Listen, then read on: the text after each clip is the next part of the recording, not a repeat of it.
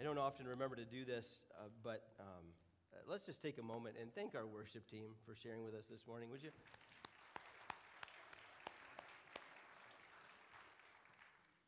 And thank you, Anna, for sharing some of those exciting things that are coming up here. And we're just excited about what God is doing. If you have a copy of God's Word, please join me in 1 Corinthians chapter 14. 1 Corinthians chapter 14. As many of you know, if you've heard me up here very much, you know I grew up in a Baptist church. I grew up in pretty conservative Baptist circles.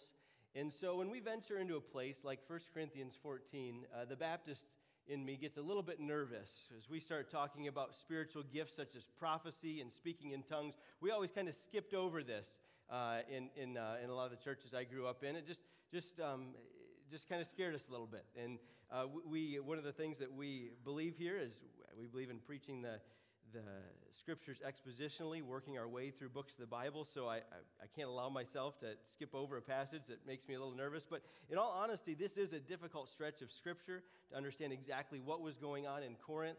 From about chapter 11 all the way through chapter 14, there are some cultural things going on that we don't really fully know and understand, but there's a bit we can glean. Today we're going to look at the spiritual gift of prophecy. We've talked a little bit about spiritual gifts already in chapter 12.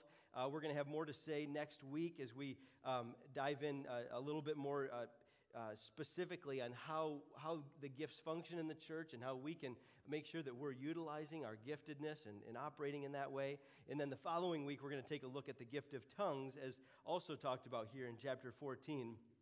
So there are some tricky passages.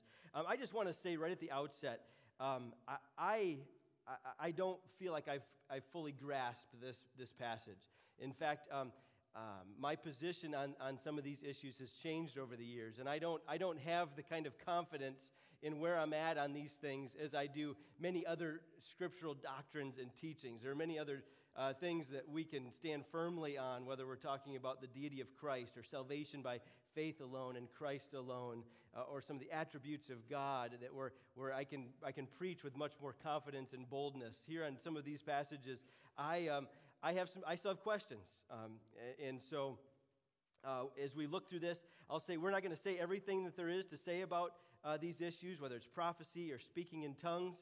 That could be an entirely, complete sermon series. For some of you, we'll look at these things and you'll be like, okay, what's the big deal? I don't get it, and let's move on. For others of you, this will be an extremely interesting topic, and you wish we could spend more time. And so probably there'll be different positions here that will be not satisfied either way. I didn't spend enough time, or I spent a little bit too long even on one message talking about the gift of prophecy. I will say, too, that the different opinions that are on some of these miraculous gifts or sign gifts, as they're sometimes called, it shouldn't be a cause to divide the church. Churches throughout history have divided for way too many reasons, and doctrine can be a good reason to divide when there's false teaching, when the Word of God is being distorted.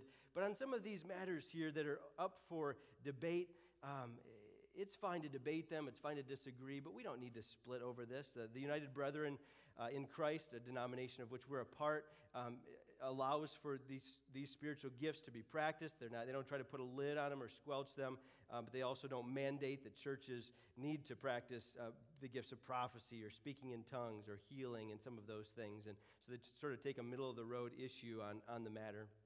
But I want to just begin by reading the first 5 verses here. And what Paul does is as he goes throughout 1 Corinthians chapter 14, he's going to go back and forth between talking primarily about prophecy and tongues. These are 2 gifts that were a major issue of contention in the Corinthian church. There was a lot of infighting over practicing these, and these gifts had begun to be practiced in such a way that it was overshadowing everything else in their worship gathering. And other believers were being silenced. Other practices were not being able to be expressed. And they had really descended into general confusion. That's why he tells them later on in this passage, let everything be done decently and in order. Because there was mass confusion going on as people were talking over one another and had gotten so rowdy that it was not a worship service anymore. It was a sort of listen to me first service. And so as we look at these first 5 verses, we hear the Apostle Paul telling the Corinthians, pursue love. Now that ties us back into chapter 13. So you see the connection there. He says, I want you to continue pursuing love and earnestly desire the spiritual gifts. So we said that chapter 13, the love chapter, has to be seen in the context. And he wanted them to understand that in the expression of their spiritual gifts, they weren't loving one another. And they needed to see that love needed to be to undergird everything that they did in their worship gatherings. So he says, earnestly desire the spiritual gifts, especially that you may prophesy. For one who speaks in a tongue speaks not to men, but to God. For no one understands him, but he utters mysteries in the Spirit. On the other hand, the one who prophesies speaks to people for their upbuilding and encouragement and consolation. The one who speaks in a tongue builds up himself, and the one who prophesies builds up the church. Now, I want you all to speak in tongues, and even more to prophesy. The one who prophesies is greater than the one who speaks in tongues, unless someone interprets, so that the church may be built up. Now, if you're not familiar with the gift of tongues, we're going to talk about it in 2 weeks, but it was just the ability to speak in unknown languages. And again, we'll flesh that out more as we go forward. But that, just by way of context, there was like this supernatural ability to speak in a language that you didn't know. And you can read about that in Acts chapter 2. That's sort of the first time in the New Testament that it shows up. So here, as you walk through chapter 14, you see at the very beginning, and then also towards the end, he urges the believers there in the Corinthian church to seek prophecy over against the gift of speaking in tongues, because being understandable, a prophetic word can both edify believers and lead to the conversion of others. Paul longs for them to build one another up in the faith, and he insists that the gift of prophecy is more powerful within the assembly of God's people. It has a greater effect on the gathered church. Now, prophecy shows up throughout the New Testament in a number of different places. Prophecy can serve to declare the mighty works of God. We see that in Acts chapter 2 in Peter's sermon. We can see that it's given to praise and worship God. We see that in Acts chapter 19. It's given to encourage believers. We see that in Acts 15, and Paul is going to talk about that here in chapter 14. At times, it brings unbelievers under conviction and can point unbelievers to Jesus. There were times in Acts chapter 11 and 13 and 21 where it was the gift of prophecy was given as a part of sending missionaries out into the field, into the work of God. And so prophecy turns up throughout the New Testament. But there are a lot of different views on what this gift actually is. And so I'm just going to give you a few perspectives on prophecy. Again, this is not going to answer all your questions. It may create more questions than what it does provide answers to. But there are actually a lot more views on what prophecy is than what we have here. But first of all, there are some who just see it as a synonym for preaching, that when you see this passage, he's just talking about proclaiming the word of God. And they'll point to verse 3 there that says, on the one hand, the one who prophesies speaks to people for their upbuilding and encouragement and consolation.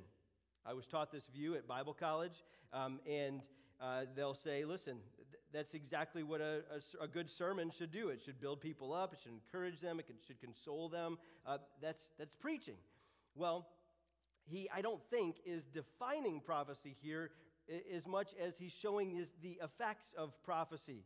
But that is one viewpoint, and one I held for a long time. Some see prophecy as primarily predicting the future.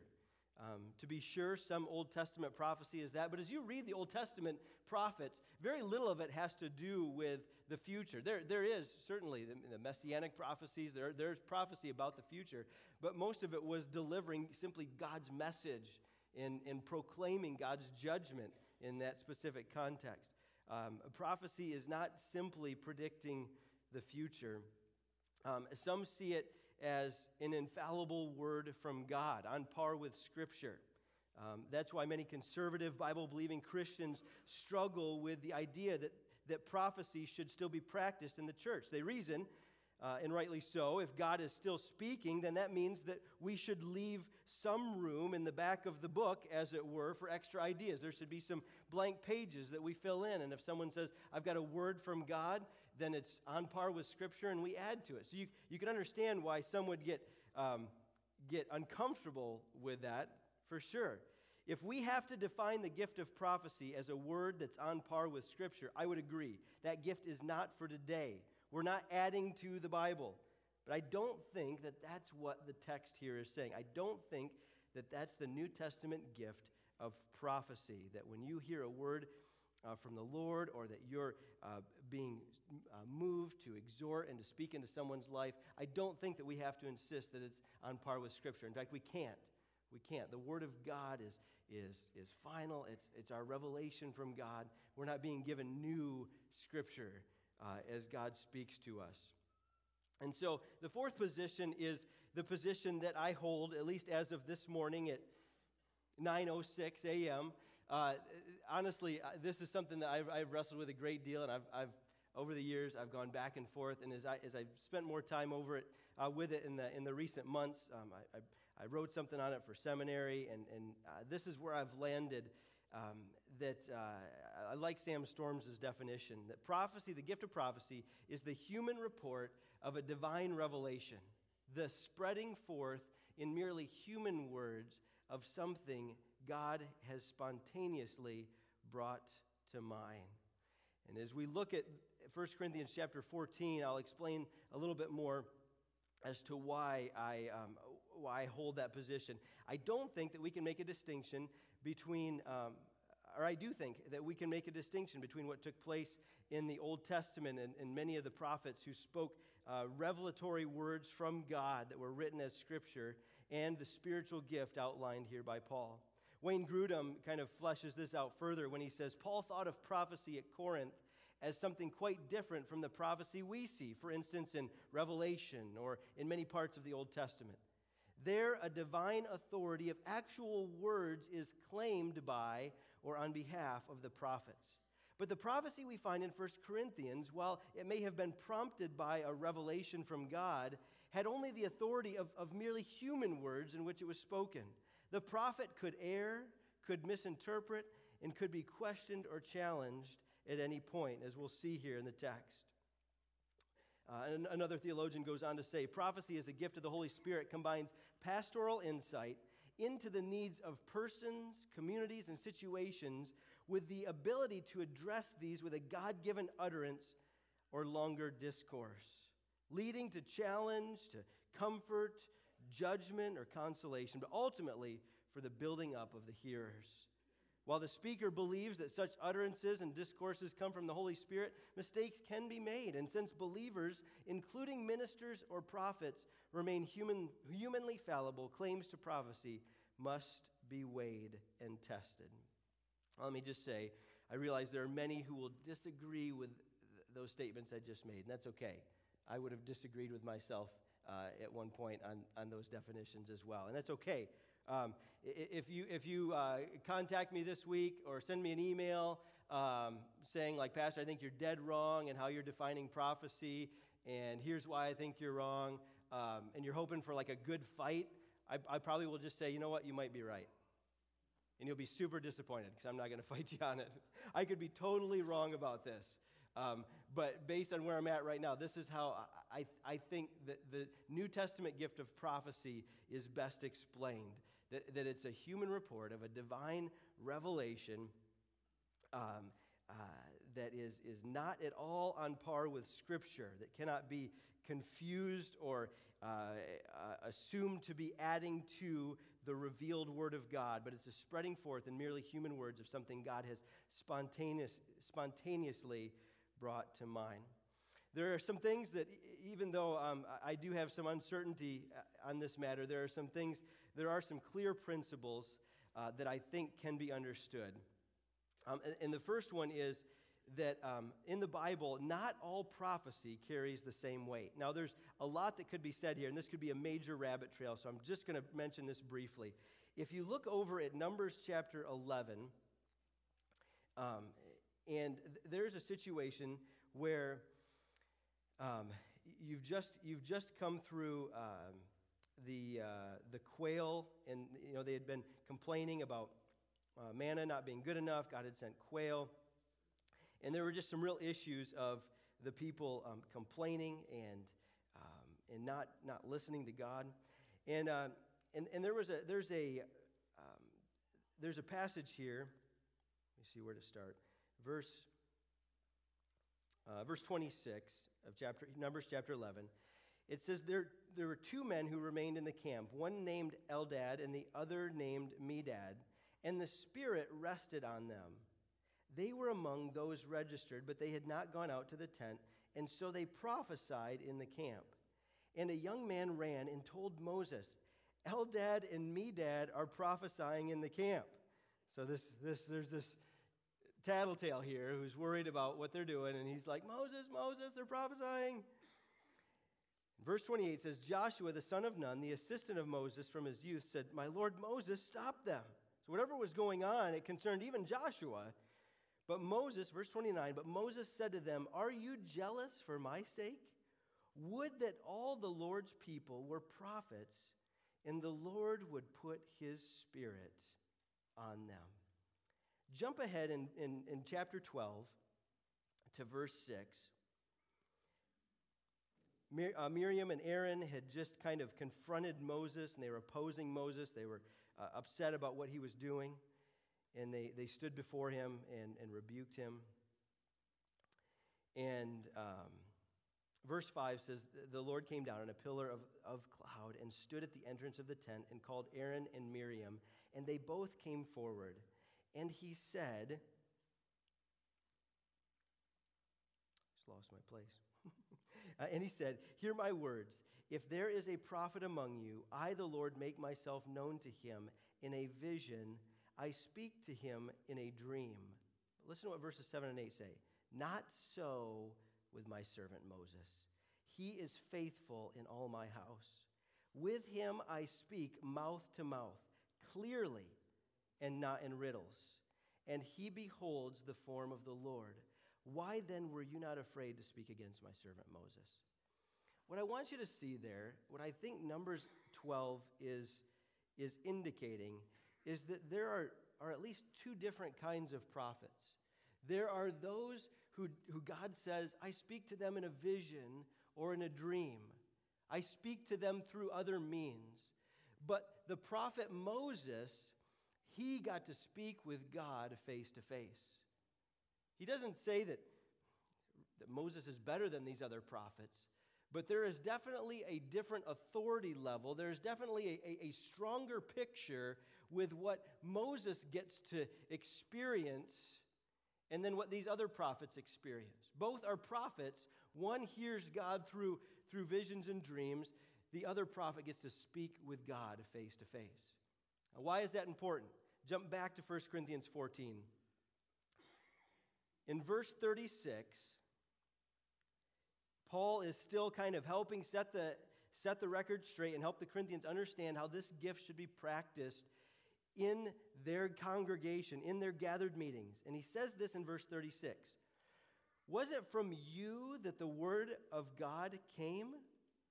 Or are you only the ones it has reached? If anyone thinks that he is a prophet or is spiritual, he should acknowledge that the things I am writing to you are a command of the Lord. If anyone does not recognize this, he is not recognized. What is Paul saying there? He is saying that there is a different authority in the prophetic words that he spoke versus what the Corinthians were experiencing. The Corinthians were experiencing the gift of prophecy. But he says, listen, what you guys do and say amongst yourselves, it needs to be measured by the message that I have delivered to you. I think that Paul is making the same distinction. This is my opinion here. That Paul is making the same distinction as made back in Numbers chapter 12. That there was a gift of prophecy, of God speaking through people, giving them giving them words of wisdom to say, but it was not on par with the authority that could speak the "thus saith the Lord" kind of messages. Paul says, measure your prophecy by the things you've received from me. Paul was not speaking out of pride. He wasn't saying, my prophecy is better than your prophecy. But he recognized he had a divine authority that the church members there in Corinth did not have. And I have come to believe this is a crucial distinction if we believe that the gift of prophecy is to be practiced in our midst. I believe it's crucial to understand that in the Bible, not all prophecy carries the same weight. The words of the Apostle Paul were authoritative. They were scripture.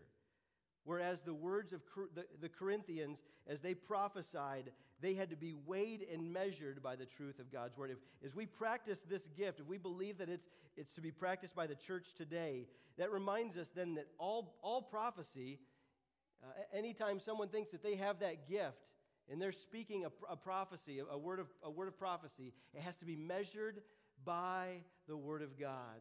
And if it doesn't line up with the word of God, it needs to be discounted. That's why back in verse 29 here, he says, let 2 or 3 prophets speak, and let the others weigh what is said.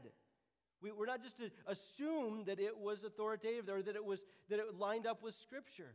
We were supposed to, the believers there were supposed to take it into account. Is this biblical? Does this line up with what we know? Let the others weigh what is said. We could spend a lot of time continuing to talk about that, but the second principle that I want to mention is that it needs to be done in an orderly manner. And again, we're not going to linger there, but the Corinthians were all over the place, and there was just general mayhem with both the gift of tongues and prophecies. And that's why he says in verse 29, let 2 or 3 prophets speak. Let's just tone things down a little bit. It shouldn't be mayhem. And then number 3, it needs to be spirit-directed. This is not manufactured. This is not something that we're trying to conjure up so that we can get some attention or so that we can seem ultra-spiritual. If God wants to communicate something through us and we are sensitive to what the Spirit of God is doing in our heart and life, He's going to lead us in that way. It's not something that's manufactured. It's not something that we conjure up on our own. It's a God thing. I was listening to Wayne Grudem, who's one of my favorite theologians, share a story, and he said one time many years ago, about 20 years into his marriage, he and his wife were out for a drive, and they got into a massive fight. And he said, I don't even remember what it was over, but we were just going at it, and we were ticked, and we were stewing, and we got home, and we just were not speaking. We were, whatever the issue was, and he said it was probably stupid, but here we were just at odds with one another. They were living in Illinois at the time, and they got to their house, and they saw that when they got there, one of their kids must have been home or something, but someone had delivered a gigantic bouquet of flowers, not just a little vase with a few roses, but he said it was a gigantic spread, and it was from a pastor friend of theirs in California, and their argument, they had not told anybody about this argument they had just been having in the car. They get home to this massive bouquet of flowers, and there was a note on there to Wayne Grudem's wife, Margaret. And the note simply said this: Margaret, God wants you to know you chose the right husband. I don't think he said this in the podcast, but he had to have been like, yes. What would prompt somebody, number one, on the other side of the country to send flowers on that day of all days? And why would you write a note like that? Why would you be led to write that? Out of all the things that a pastor could write to a fellow minister, why would you speak those words to his wife? Throw a scripture on there. Hey, just thinking of you guys today, praying for you. Whether you call that the gift of prophecy or you have another label for it, it's something where God was clearly involved, and he knew that couple needed a specific word of encouragement that day. And he spoke through this man on the other side of the country when that man had no idea what was going on. I think, in my humble opinion, I think that right there is the spiritual gift of prophecy. You may disagree. You may just say, hey, I think God's Spirit was working that day. God was just working something out, and that's okay. But I think that's the gift in action right there. There are some definite pitfalls, though, and I just want to mention these briefly. There's some issues that can come along that we need to be aware of. And the first one is mentioned in 1 Thessalonians chapter 5, and that is despising prophecy. I struggled with this one for a long time. If I don't believe the gift of prophecy is for today, then I have a hard time on knowing what I do with this verse, and I wrestled with that as I for a long time didn't believe the gift of prophecy was for the church today. And Paul says in 1 Thessalonians 5, do not quench the Spirit, do not despise prophecies. And so if we don't think it's a gift for the church today, we've got to explain why Paul would tell us like how to handle prophecies, and that is don't despise them, don't just blow them off. But if you do agree that prophecy is for today, we need to be reminded that when someone shares a word that they believe is from the Lord, that we don't just quickly write it off, especially if it touches a part of maybe some sin that I'm harboring, maybe it's convicting, it's uncomfortable to hear. The temptation can be to just blow them off. You don't know what you're talking about. Don't despise prophecies. The second pitfall that we have to be aware of is that we want to just, again, we've already said this, we want to make sure that we're not confusing prophecy with Scripture. And I've had this happen, and we have to be very careful with this phrase, God told me. God told me. Be very careful with that phrase. I'm not saying that we should never, ever use it, but I'm saying that we should use it very sparingly and very carefully. When we say, God has told me to say this to you, man, be careful with those words. I much prefer, like, hey, I just feel led to say this to you. I don't know if this makes any sense to where you're at today. I don't know if this is something that you need to hear, but I just felt led to say this to you and then share it that way. Be very, very careful with saying God told me, because here's what happens. If that doesn't bear out, if that doesn't come to fruition, or if that's not accurate, what are we left with? Man, God said it. I was sure of it. Be very careful with that phrase. We need to know that as we share something that we may feel prompted to share with somebody, we need to be very careful that that doesn't hold the same authority as the Word of God. And so it needs to be tested by the Word of God, as we've said. And then, of course, we have to be on guard against false prophets. False prophets are a real thing. There are truly false prophets in this world. There are those who are claiming to speak as mouthpieces for God, and they simply are not.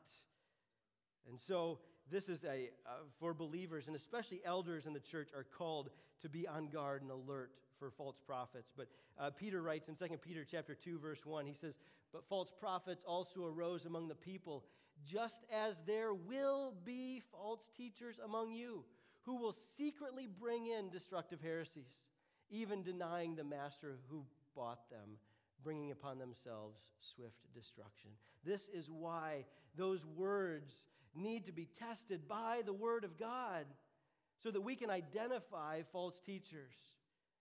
As Christians, we want to be kind. We want to be gentle with people. But I'll tell you what, when you read the New Testament, especially Paul's letters, but the general epistles too, Jude, 2 Peter, you come across with a very clear picture that there is no gentleness with false teachers. There is no, let's be nice here. We don't want to hurt their feelings. After all, they're just probably little misguided souls. Read Philippians, read Galatians. Like for the Judaizers, the people that were adding circumcision to salvation, Paul says, let them be accursed. He says, I wish that they would castrate themselves. Like Paul is not beating around the bush as he speaks with the strongest language possible about those who distort the Word of God. And so as believers living in the 21st century, we've been pounded with political correctness over the years. And we have to be so careful that doesn't soften our tone when it comes to false teachers. It is good to be kind to one another. I remember something about that from 1 Corinthians 13. I'll have to go back and look at that. We should be kind with one another. We should be patient with one another. We need to be gentle with one another. But when it comes to false teachers, all those things are thrown out the window. The Apostle Paul, John, 1 John chapter 4, he reminds us to test the spirits to see whether they're from God, for many false prophets have gone on in the world. Test, examine. That's why we need to know the Word of God, know the Scriptures. So when we hear something that sounds off, we come back to the Word of God, we're like, no, that's wrong. We cut it off, not give them a foothold, not give them a voice in the church. There's a lot more we could say about false prophecy, false teachers, but I need to wind this down here. The purpose of prophecy, the purpose of the gift of prophecy, as we read in verse 3, is to build up, to encourage, to console. These words all come together to create this picture of spurring one another on, of strengthening each other spiritually. It's an act of, that word encouragement is an act of emboldening one another to belief or a course of action. That word consoling, it means to be a source of encouragement to those who are downcast or grieving. It's very, very important that we recognize that the gift here is not in any way to put the spotlight on ourselves or to exalt ourselves, but it's to build one another up, to encourage one another. I'll tell you, I just want to read a brief story from Sam Storms about how he experienced encouragement through the gift of prophecy. He said in January of 1991, he was attending a large conference in Anaheim, California. He said, at that time, I knew very little or had experienced even less of the gift of prophecy. On the final day of the conference, I was invited to join about 50 other people in a private room, and there I watched and listened attentively as a group of some 4 individuals prophesied to each other, to each of those in the room. When my turn came, I had no expectation that anything supernatural was about to occur. One of the 4 men, none of whom I'd ever met or heard of before, looked intently at me and said, I'm going to tell you what you've been praying in your hotel room these past few nights. And I have a strong sense from the Lord that He intends to answer your requests. Storm's right. Well, he certainly had my attention. And what followed was my first encounter with the gift of prophecy. This man quoted back to me my prayers verbatim.